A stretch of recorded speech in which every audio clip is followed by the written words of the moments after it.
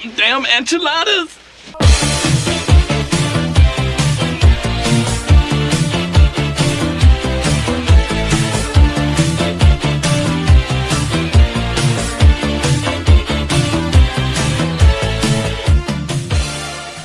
Hello everyone, welcome to our second episode this week of Exploited, the show where we talk about exploitation and exploitation-adjacent films. I'm Alexis Jowski. And if I find mentally ill children fucking on my property again, I don't know what I'm going to do. Oh, yeah. Feed them those damn enchiladas. Yep. Yeah, and this week we're talking about Friday the 13th Part 5, A New Beginning, 1985, directed by Danny Steinman.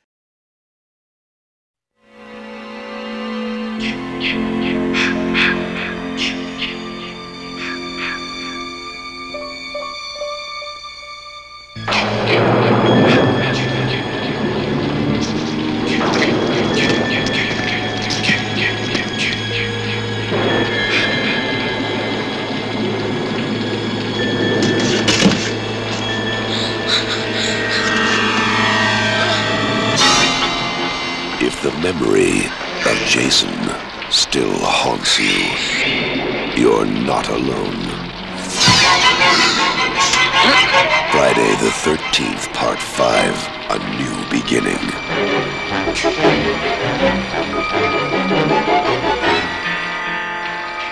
Severe trauma at age 12. Brutal self-defense, murder of a psychopathic killer. Boy, they've given him every therapy they can think of. It's wonder his mind isn't fried with all the drugs they've given him.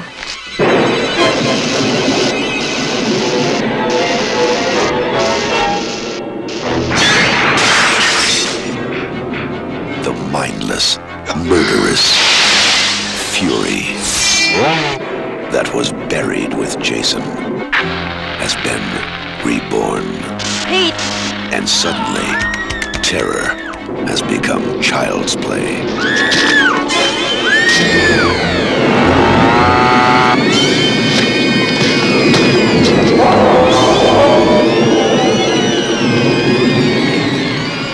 Friday the 13th, Part 5, A New Beginning.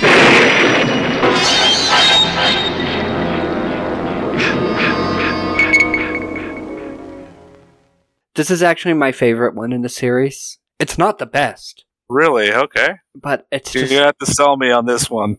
It's the most enjoyable for There me. are many things about this I have problems with, but you might be able to sell me on it. Maybe I need to have it framed in a different way.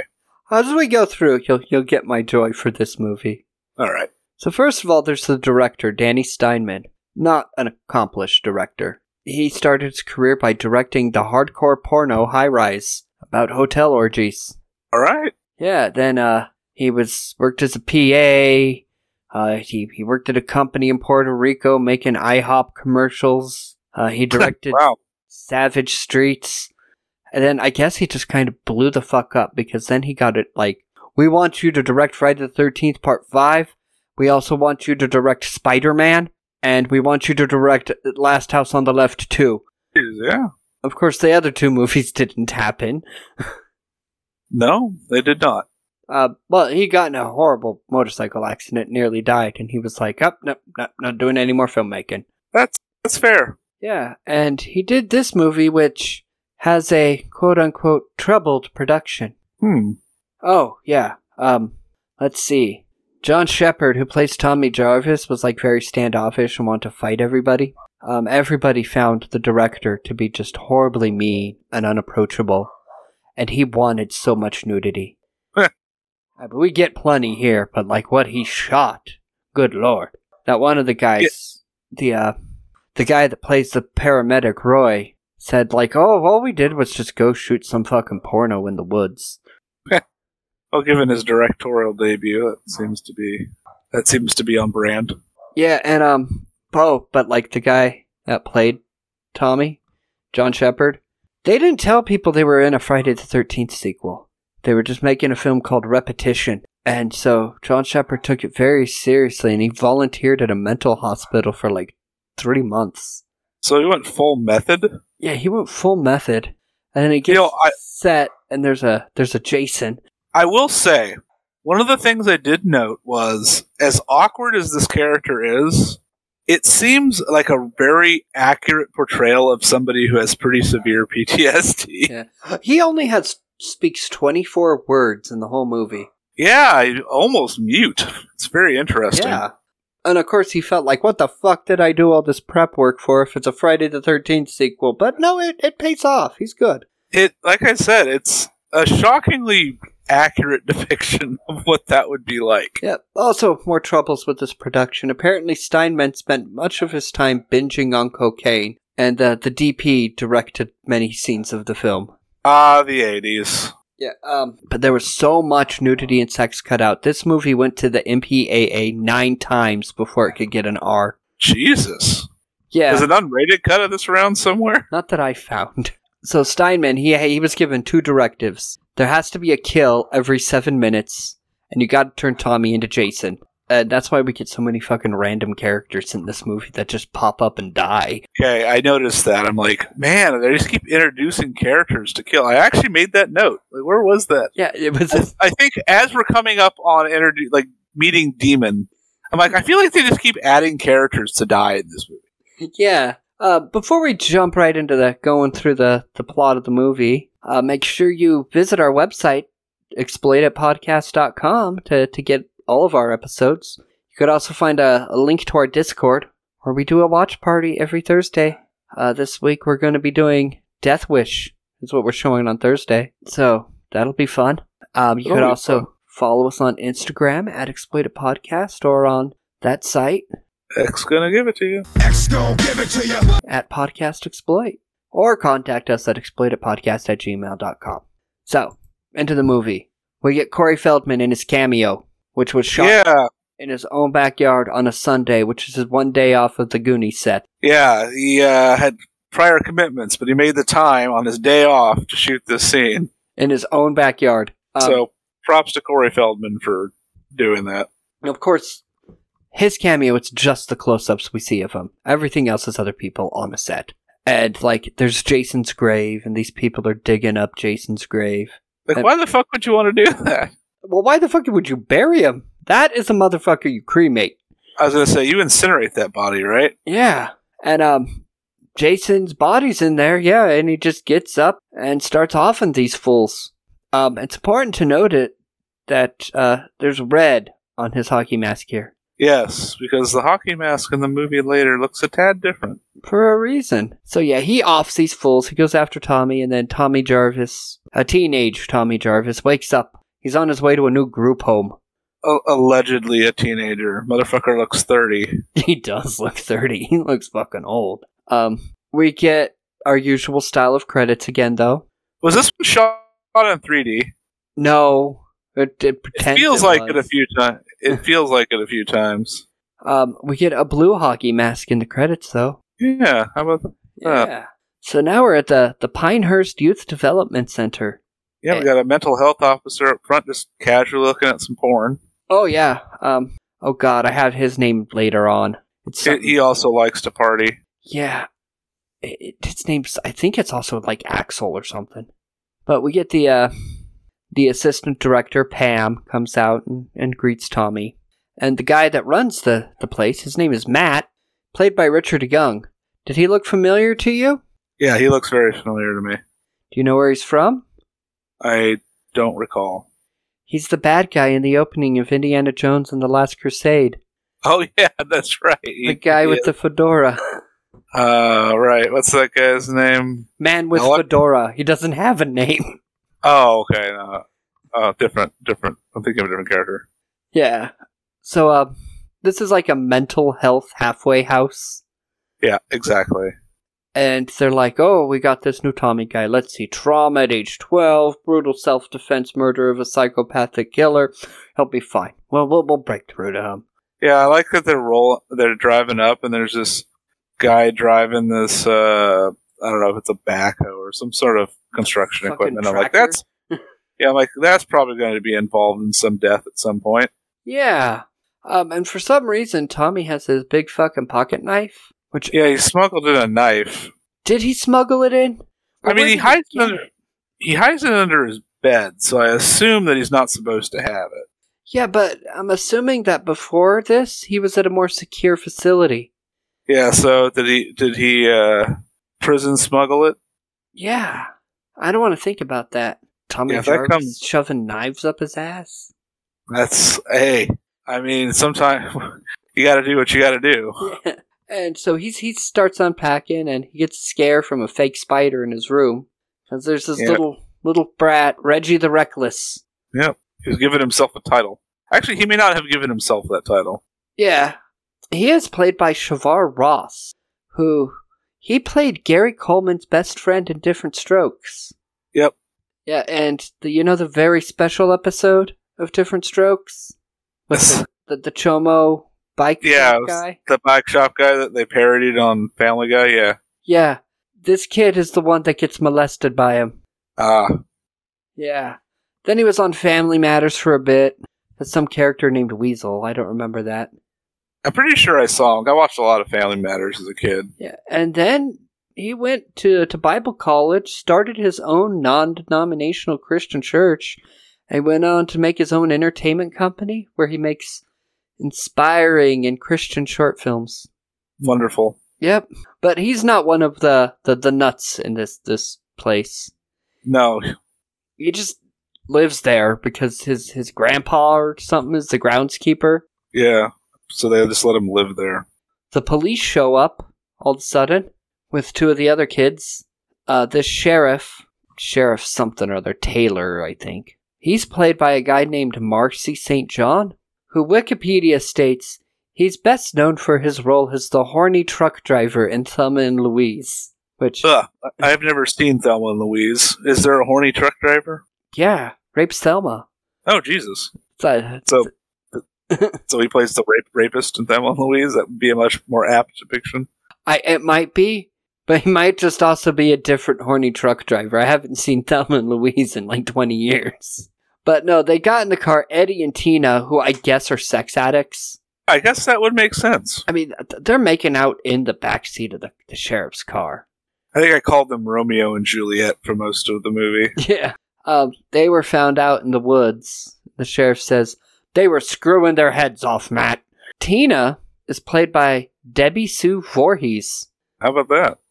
She had a hard time on this because of what later on. She had to spend like 2 days just rolling around naked in the woods, blinded. Oh, because, yeah. She didn't stick with acting. She went on to be a school teacher. And then she got fired because the students found this film. I hate that. And they were putting up all of her naked pictures. I'm not gonna get on my soapbox and start talking about how much I hate when people trying to okay, now I'm going to do a different career path in my life. Yeah, I did some nude scenes or I was in porn or whatever, but I want to do this other thing. It's like, well, nope, you were naked that one time. Fired. I hate that shit. Yeah, I have this long quote from her where she says, look, I understand people are worried about this nudity thing, but it's not as if I'm going to go tell a young girl to pose nude. Not that there's anything wrong with it.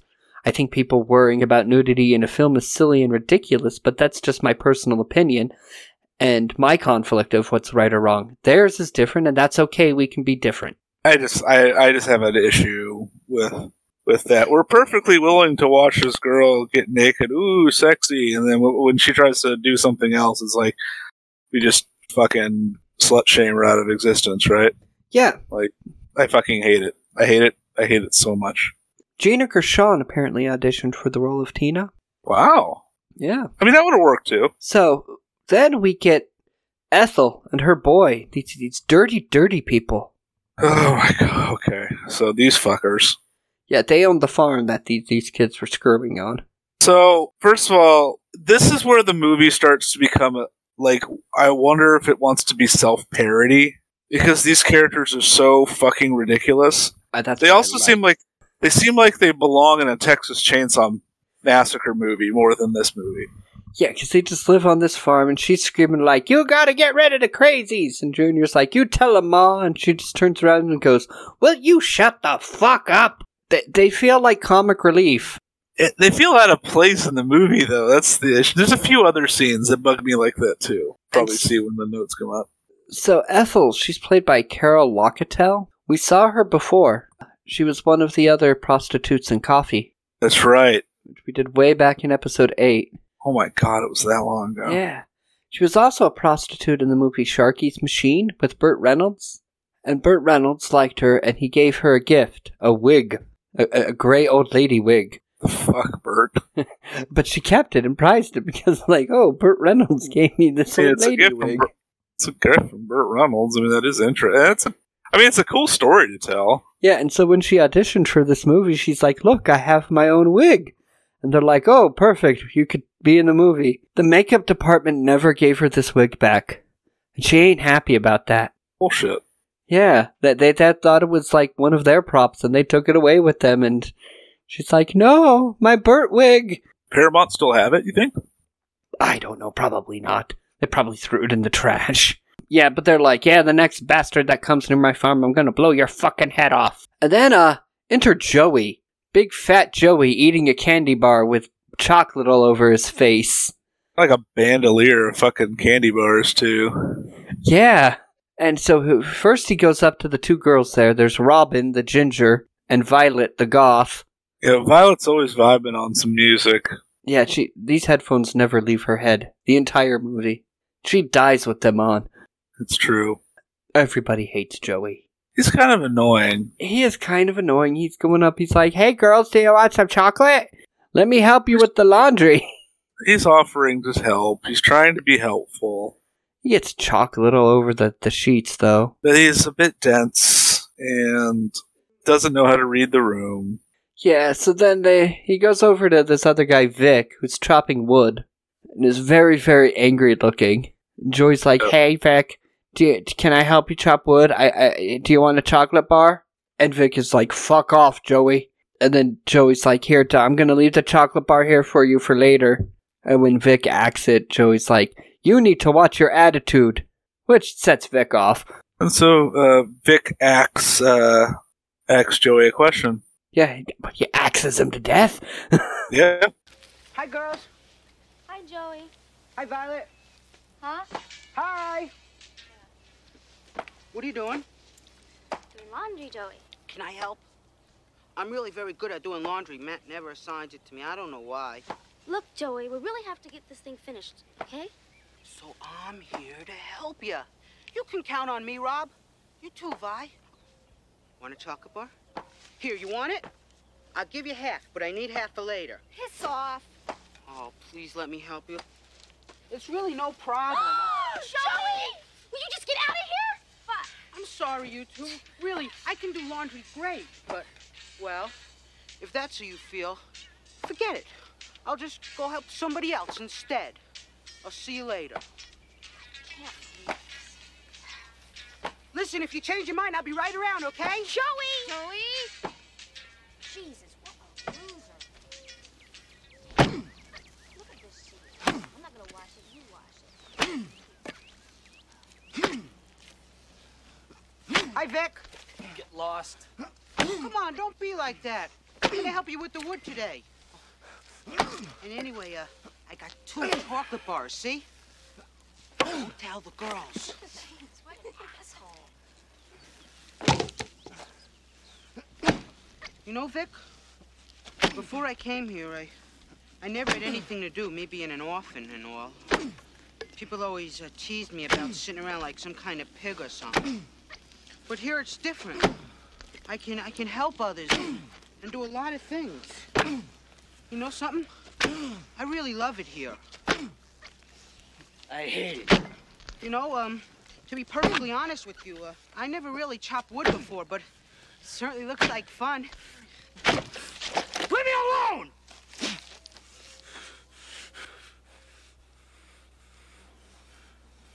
Here, Vic, want a bite? Here, I'll just put it over here. And later on, when you're hungry, you can have it. Well, if that's the way you feel, forget it, Vic. Just forget it. But I think you're really out of line.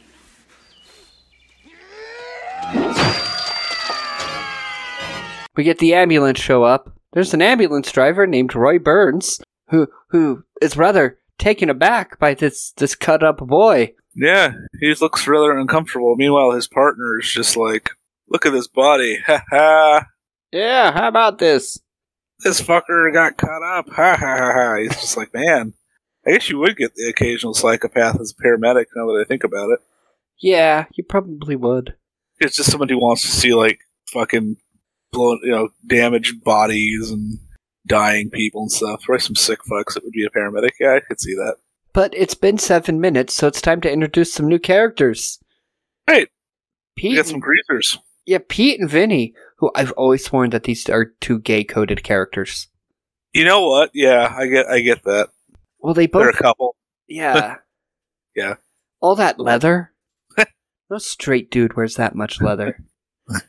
Rob Halford would be proud of these boys. Only people in 1985 wearing that much leather were in the movie Cruisin', okay? That's right. And these two bicker like a married couple. And singing "Breaking the Law." Yeah. In the UK. And Pete. Yes, Rob is gay. Yes, but for people who don't know. Yeah. Which one? Pete's the one driving the car. Yeah, Pete's the one driving the car and making Vinny go to work on it. And Pete's like, the cunts aren't gonna wait all night. Let's go get some cunts. And I'm like, oh, you dudes are gay. No straight guy talks like that. It's true. And Pete's like, I'm gonna go pee. That car better be working. And while he's off, Vinny gets a road flare shoved in his fucking mouth. Yeah, that's kind of harsh. Yeah. So Pete, he finishes peeing out in the woods and he comes back and he's singing. I transcribed the lyrics to his song. He's ad-libbing some lyrics about gonna kill his partner. Yeah, well, no. Most of it is, the chorus is, rat-a-tat-tat, rat-a-tat-tat, rat-a-tat-tooey. You better fix the car, motherfucker. Rat-a-tat-tat, rat-a-tat-tat. Yeah. And once he's in the car, he manages to get the car started. Right in time to get his throat slit with a machete. Yep. Meanwhile, Tommy wakes up the next morning, the incredibly sweaty and well-toned Tommy Jarvis. Yeah, Tommy. Well, Tommy apparently has been to Nam because motherfuckers, as we'll see shortly, very well trained. He's having some Jason hallucinations, so he takes his meds and goes down to breakfast where we get to see all these characters interact more. We meet Stuttering Jake, which I guess stuttering is a mental health problem that they got to put you in an institution for. Yeah, well, we don't really know the reason for the stuttering, or if stuttering just happens to be part of his character and the mental illness is something else. Yeah, well, Violet's mental illness is just being a big fan of The Cure. Yeah, apparently liking dark wave is enough to get you thrown into the asylum. According to notes about this, Robin is OCD. Okay. You never see that. And yeah, I guess Tina and Eddie are sex addicts. I mean that makes sense. Yeah, and everyone gives Violet shit because she set a place for the dead people. Yeah, but I mean, if it's normally Violet's job to set places for breakfast, she probably just did it on autopilot. Yeah, with her headphones on. Yeah, there's no need to get mad at her. She just spaced it. It's fine. Like, oh, they get mad at her. Like, you don't set a place for a dead person. It was kind of douchey. It's like, you guys suck. Yeah, and then Eddie pops in, and he's taking one of Tommy's masks because Tommy kept all of his masks. I mean, it's their quality work. Yeah, Tommy doesn't like this, and he just beats the shit out of Eddie. Yeah, Eddie fucked around and found out. Yeah, Tommy picks him up and smashes him into a table and, goes crazy on him. It's like fucking that scene in Apocalypse Now. I imagine that's Tommy, like, every day. Yeah. He's training. It's training for that time where Jason comes back for him. So then we go back to Ethel and Junior for a little bit, and she's just going crazy on this chicken, screaming as she's cutting up a dead chicken, and, she calls Junior a big dildo. And then some random guy, we get another new character. Yeah. Just some fucking dude shows up at their house looking for work. Ethel's like, holy shit, who the fuck are you? That's one fucking ugly man. And so we know that he's gonna die soon. Right. I'm gonna chop you into itty bitty little pieces, my friend. Just like they done to that pig-o over there at that fucking crazy farm.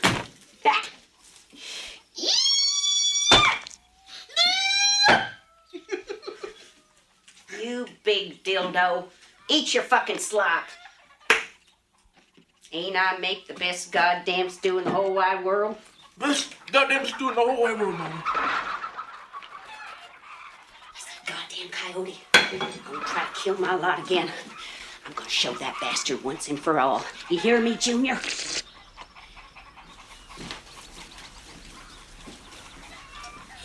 Oh, shit. Who the fuck are you? What the fuck do you want? Ma'am, I ain't eaten 2 days. I like during a meal. Yeah? What do you do? Whatever you need done. Okay. Clean all the shit out of the chicken coop and dump it behind the shed. You come back here when you got all the shit out, and then I'll fill your stomach. Yes, ma'am.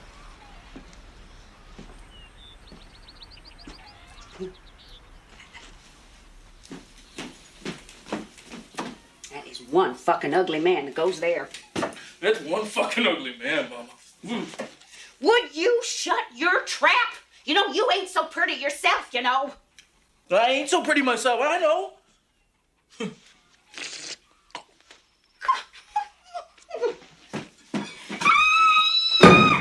You know, then we get a quick scene with the sheriff, and he's there with, like, the paramedics cleaning up the dead bikers.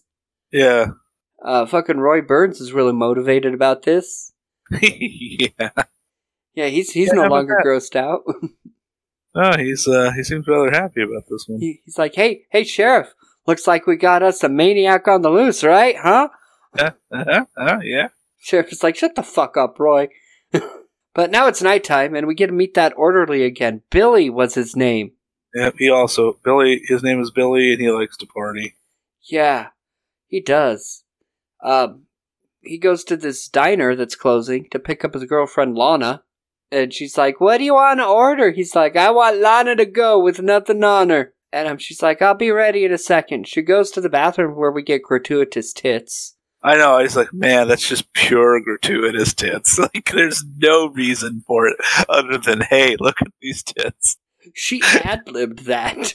Oh, did she? Well, good for her. Yeah. Meanwhile, like, I'm just gonna show my boobs to the mirror. All right. Yeah. Good for you. And she just goes, it's showtime. I mean, they're pretty nice. I mean, yeah. She obviously was confident. She was obviously confident in them. Yeah. Meanwhile, Billy's doing cocaine in the car. Stunt doubled by the director. Yeah. He's like, snow flurries up your nose. The 80s. So Lana thinks that she's done a good enough job cleaning this diner, even though there's fucking trash all over the counters. Yeah, she doesn't care.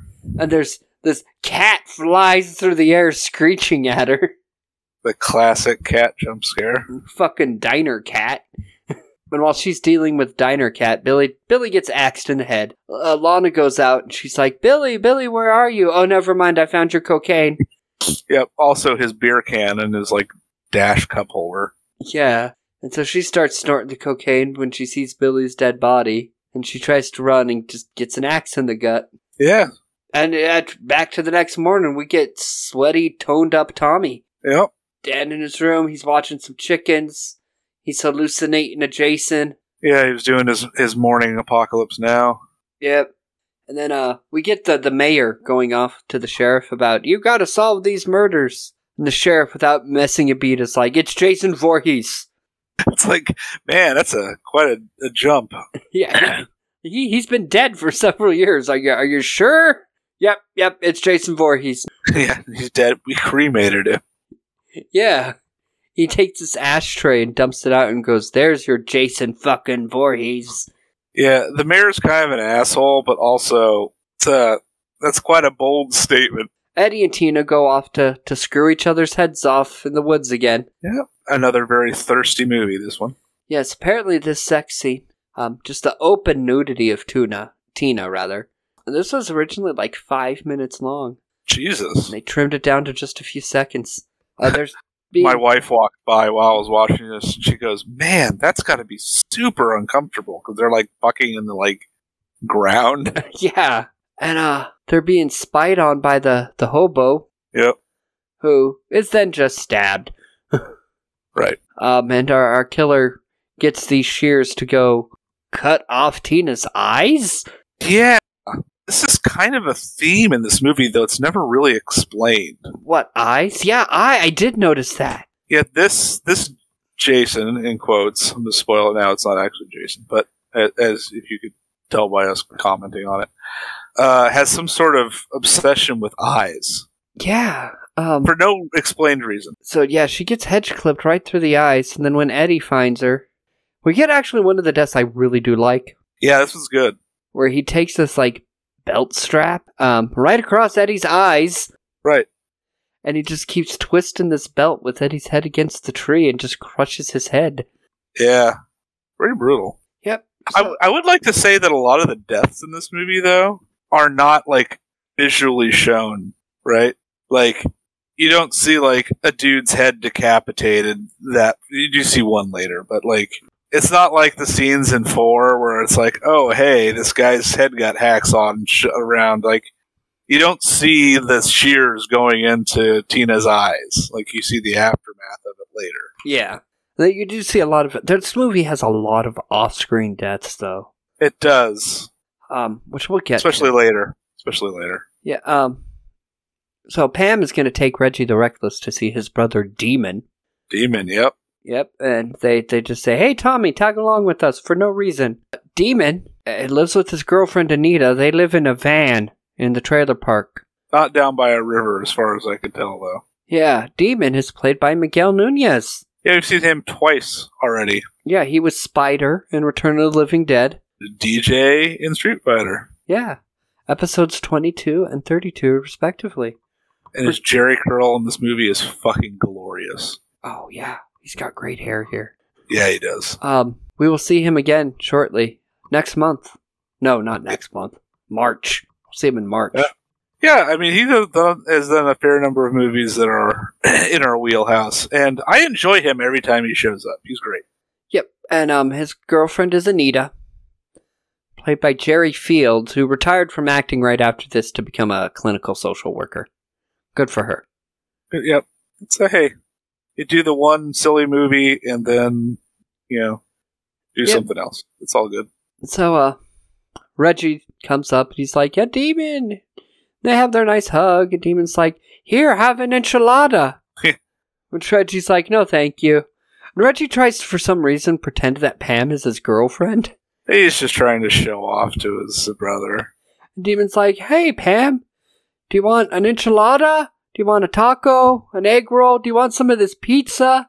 And I'm like, what the fuck is going on in this van? Demon's trying to be hospitable. Yeah, they just live in a van full of old food. Yeah, him and his girlfriend. They just sleep on leftovers? I guess. Tommy, meanwhile, he's got some Jason stress. Yep, his PTSD is, once again, acting up. Yeah, Junior, comes to harass him. Like, you're one of the crazies! Tommy just beats the shit out of him. Yeah, Junior also entered the fuck around and find out phase of his life. And he found out. So Pam has Reggie say the goodbyes to Demon. It's like, we gotta go now, because Tommy just ran off into nowhere. Yeah, we don't see Tommy again for a while in this movie. Tommy is just fucked off out of this film. Tommy is fucked off out of this film for the majority of the rest of the film. Well, because we're supposed to think Tommy's the killer. Right. Yeah, I know. So anyway, Demon and Anita start making out and getting high. Until Demon's like, oh goddamn, grabbing his stomach. He's like, them damn enchiladas. And we've hit parody point. We hit the parody point again, where it's just like tonal shift. Yeah, the enchilada stuff is hilarious, though. I mean, look, like I said, I love Miguel Nunez, and he's great here, and I think the scene is very funny. It feels a little out of place in this film. Yeah, well, it's like, of course those enchiladas are going to make you sick. You ate 2-day-old enchiladas off the floor of your van, man. I mean, what do you expect was going to happen? It's like the rotten enchiladas from that Clerks cartoon episode. You ever seen the Clerks cartoon episode? Yes. Leonardo eats the fucking rotten. And so he runs to this outhouse, and Anita starts to joke around by shaking it. Yeah. And he's like, bitch, I'm gonna fucking kill you. I mean, that would piss you off. Like someone's like suddenly shaking the fucking outhouse you're in. Yeah, and she's like, "Oh, lighten up, demon. You'll feel a lot better after you shit." She's not wrong. Usually you do feel better after you shit. And then we get the musical number. Yeah, it is kind of a musical. It goes on way too long. Yeah, bizarre. And the lyrics are just, ooh, baby. And they sing it back and forth to each other for like a good 3 minutes. Outhouse is shaking again. Demon's like, "You gonna get it, bitch!" And apparently she already did. Got her throat slit. Yep. And Demon gets killed in this outhouse. He gets stabbed through the walls. Yep, impaled through the walls in the outhouse. Yep. Rip Demon. Oh, hey, you okay? Oh, some damn enchiladas. Oh. You gonna be all right? Oh.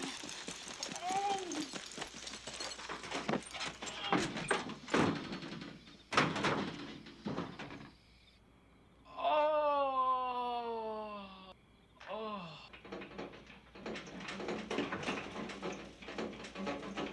Who's that? Stop it! Stop it! You gonna get it, bitch. Oh, lighten up, Demon. You'll feel a lot better after you shit. I feel a lot better when I'm out of here. This shit box is gross. Well, you better watch out for the snake that's gonna crawl up that crapper and bite your ass. Ooh, baby. Hey, baby. Hey, baby. Ooh, baby. Ooh, baby. Ooh, baby. Ooh, baby. Ooh, baby. Hey, baby. Hey, baby. Ooh, baby. Ooh, baby. Ooh, baby. Ooh, baby. Ooh, baby. Ooh. Nita? Hey, girl, what's up? Hi! Okay. I told you this isn't funny. Now you're gonna get it, bitch.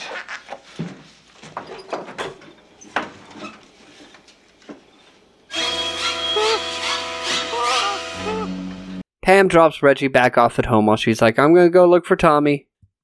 We get Junior riding his bike around the farm, screaming. And for some reason, Matt and Granddad have fucked off out of this movie for a minute, too. Yeah, who knows where. I think they were supposed to go look for... Oh, Tina. They needed to find Tina and... Oh, yeah, Tina and Eddie never came home. Back, so they went to look for them. Yeah. Meanwhile, Junior's at the farm riding his bike around screaming like, "I'm gonna get him, Mom! He hurt me!" Being the most annoying human being in the history of everything. Yeah, Ethel's annoyed by him, and she's screaming, "Get off the bike and eat your fucking stew!" He gets beheaded on his bike. And nothing of value is lost. Yeah. And Ethel's like, "Oh, thank God you stopped." And then she gets a hatchet to the face and falls down face first into the stew. Yep. Not quite sleepaway camped. No. Stew ain't even boiling. That looks like some really cold stew. Yeah. Looks like she just throws raw meat into cold water and says, "It's a fucking stew, Junior." I mean, that would explain a lot. Yep. Meanwhile, back at the crazy people house, Stuttering Jake and Robin are watching a movie, which I had to look up. The movie is A Place in the Sun from 1951. And this is a scene, actually, where a character drowns in a lake, much like Jason did. Yeah, how about that? So Stuttering Jake is like, I like you, Robin. I like you very much. I want to be with you. I want to make love with you. And she just laughs at his face. And I feel bad it was. I do feel bad for him. That was it was a bit forward of him to say, "Hey, let's fuck." But also very mean to laugh. You can just go, "Yeah, no." And she just laughs at his face. He gets up. He's crying in the hallways. He tries to talk to Violet for some reason. And Violet's like just vibing. Yeah, he doesn't even bother. And he just gets hatcheted in the hallway. Yep. Yeah, so Robin finishes the movie, and she tries to get Reggie to go up to bed, but just leaves him there, and she goes up, and we get her naked, too, because of course. As I wrote, I'm guessing it's time for Robin's unnecessary nude scene. And it is indeed this movie. I guess her and Jake share a bunk bed? Yeah, I guess so. Because she goes in, she's just walking around, tits out, going, I'm sorry, Jake. I'm like, no wonder Jake thought you would be fine if he said, let's fuck. You just walk around here with your tits out all the time. That's true. And then she finds Jake's body in her bed, and she's killed from the bottom bunk. As is tradition in these films. And then we get Violet, and this fucking song and dance she's doing in there. That song's rad. It is a very interesting dance. Yeah, well, the song is called His Eyes by a band called Pseudo Echo. Very much like a dark wave. Yeah. And the lyrics of "There's a man with no life in his eyes" really kind of actually fits the character. Yeah. And she's doing a fucking mime dance. She is, in fact, a trained mime, if you look at her Wikipedia. Really? Yes. That's why she does it so well, then. She is a trained mime. How about that? I didn't know that. Violet's my favorite character in this movie, so... Well, because of her taste in music? Well, yeah. I mean, she also seemed like... Just like, she didn't do anything. Like... All she did was just listen to music. Yeah, I mean, she didn't do anything mean. Like, she was a little rude to Joey, but let's be honest, Joey was kind of annoying. Well, yeah. And he did, like, mess up her sheets. Yeah, but all she did was like, oh, Joey. Yeah. But this movie doesn't follow normal Friday the 13th kill conventions. Well, yeah, every motherfucker dies in this movie. Right. It is all indiscriminate. Yeah, so killer just pins her against the wall, stabs her in the stomach. And yeah, not the most inspired of kills. No. In fact, it's very similar to the one we saw with the nurse in 4. Yep. So now it's raining outside. Reggie wakes up because of the rainstorm. Yep, as these movies are wont to do. So Reggie goes looking around and he finds all of these dead bodies just piled up in Tommy's room. Yeah. Because again, we're supposed to feel like, oh, it's Tommy that's killing all these. Yeah, and Pam comes home and it's like, Reggie, what's wrong? Reggie's like, they're all dead, Pam. And that's when our killer smashes through the door, just kicks in the fucking door, and then we get our first good look at him in his blue hockey mask. But he big. He definitely does not look like Tommy. He's thick. Oh, yeah.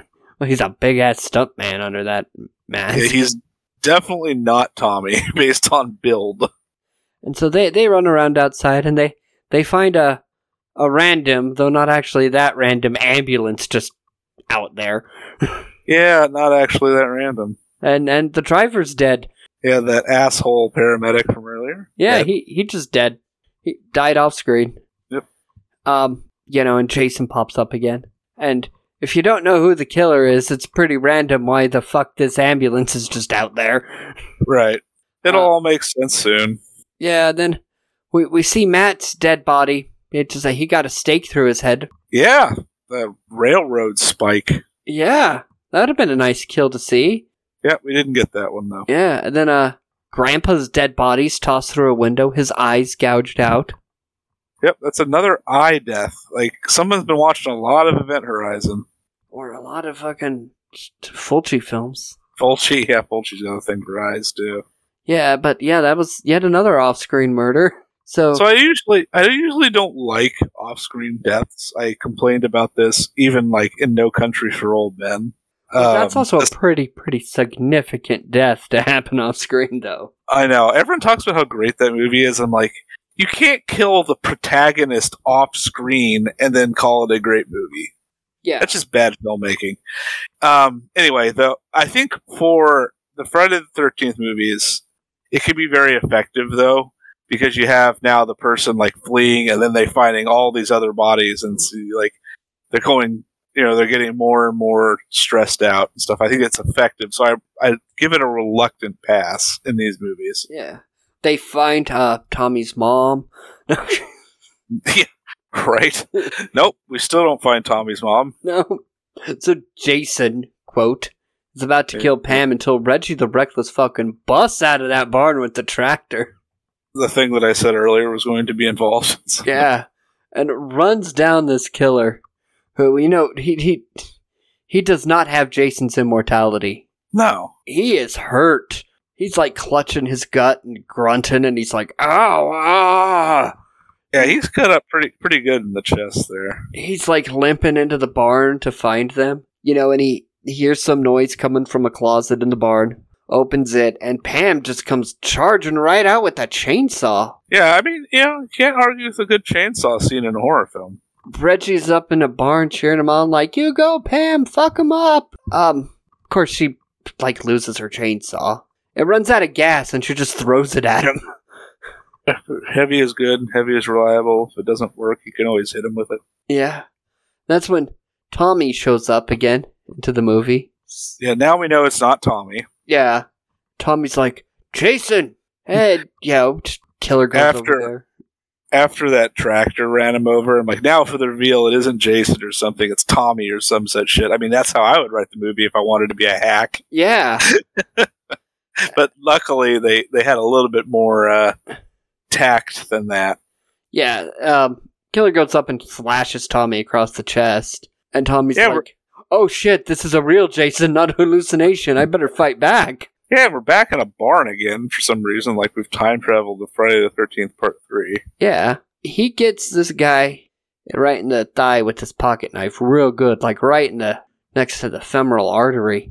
Yeah, it's a good stab. And so slow-moving, damaged fake Jason slowly makes his way up this ladder, to fight everybody all at once.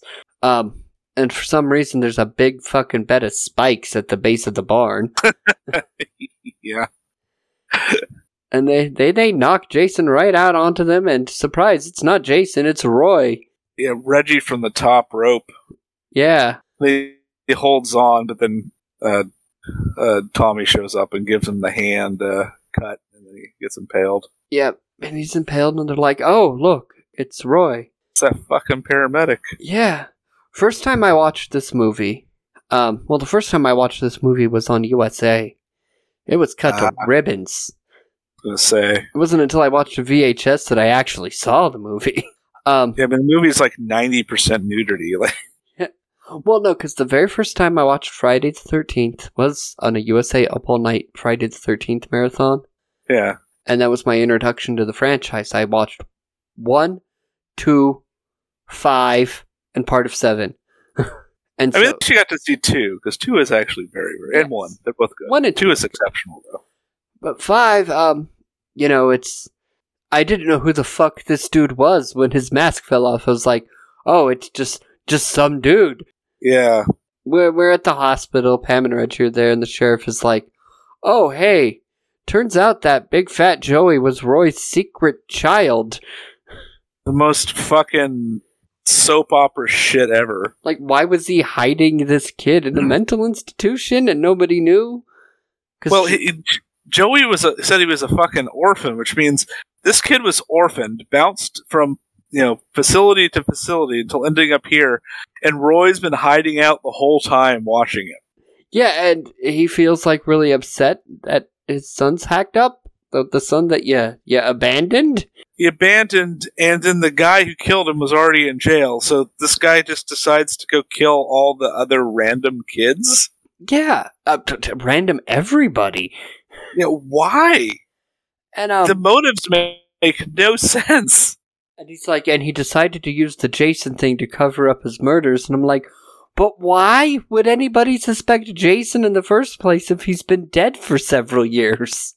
It's like, you know what? I'm gonna go commit some murders and make everyone think that it's Jeffrey Dahmer back from the dead, okay? Yeah. Nobody would buy it. That's so fucking contrived. Tommy has a dream of killing Pam before he wakes up.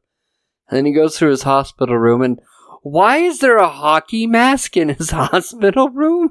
He's got the fucking blue hockey mask. Like, he kept the dude's fucking face mask? Why? Yeah. And then we hear the glass break, and it looks like Tommy escaped, but no, he's suddenly advancing on Pam with a knife because this was all to set up Tommy as the new Jason. And fans hated that.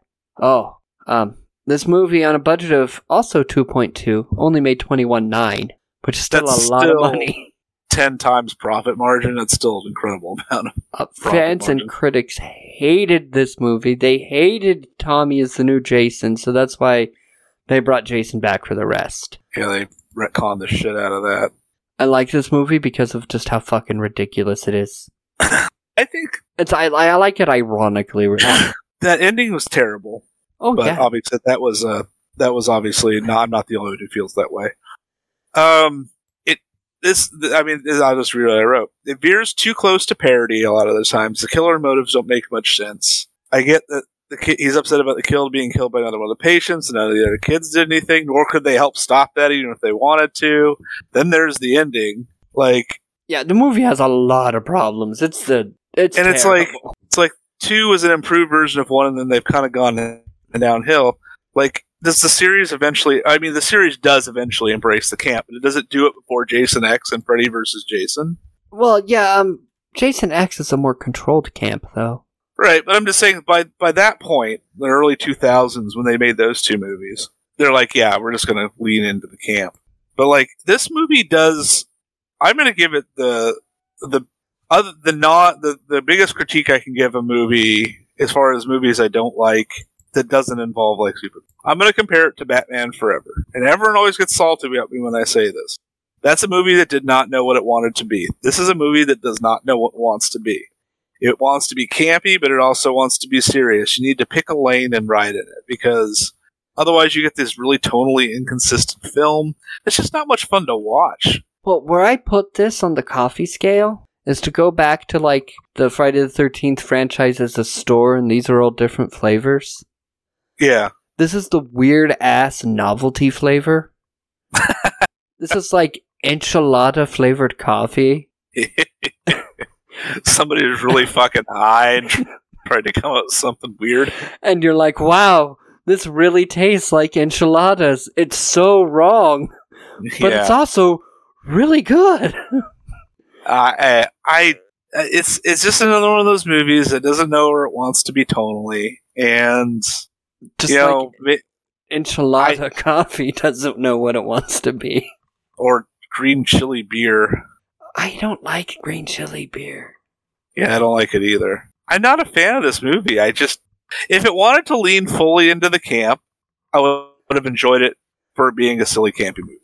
If it wanted to be more like the first 4, which I thought took themselves relatively seriously, maybe progressively less so, but still trying to keep in the realm of this is a slasher movie. It's like with Nightmare on Elm Street, right? The first one's relatively serious, and the second one is a gay allegory. But still serious. It's serious. It's good once you know what it actually is. It feels really out of place watching it back to back with Nightmare on Elm Street, though, if you're watching them for the first time.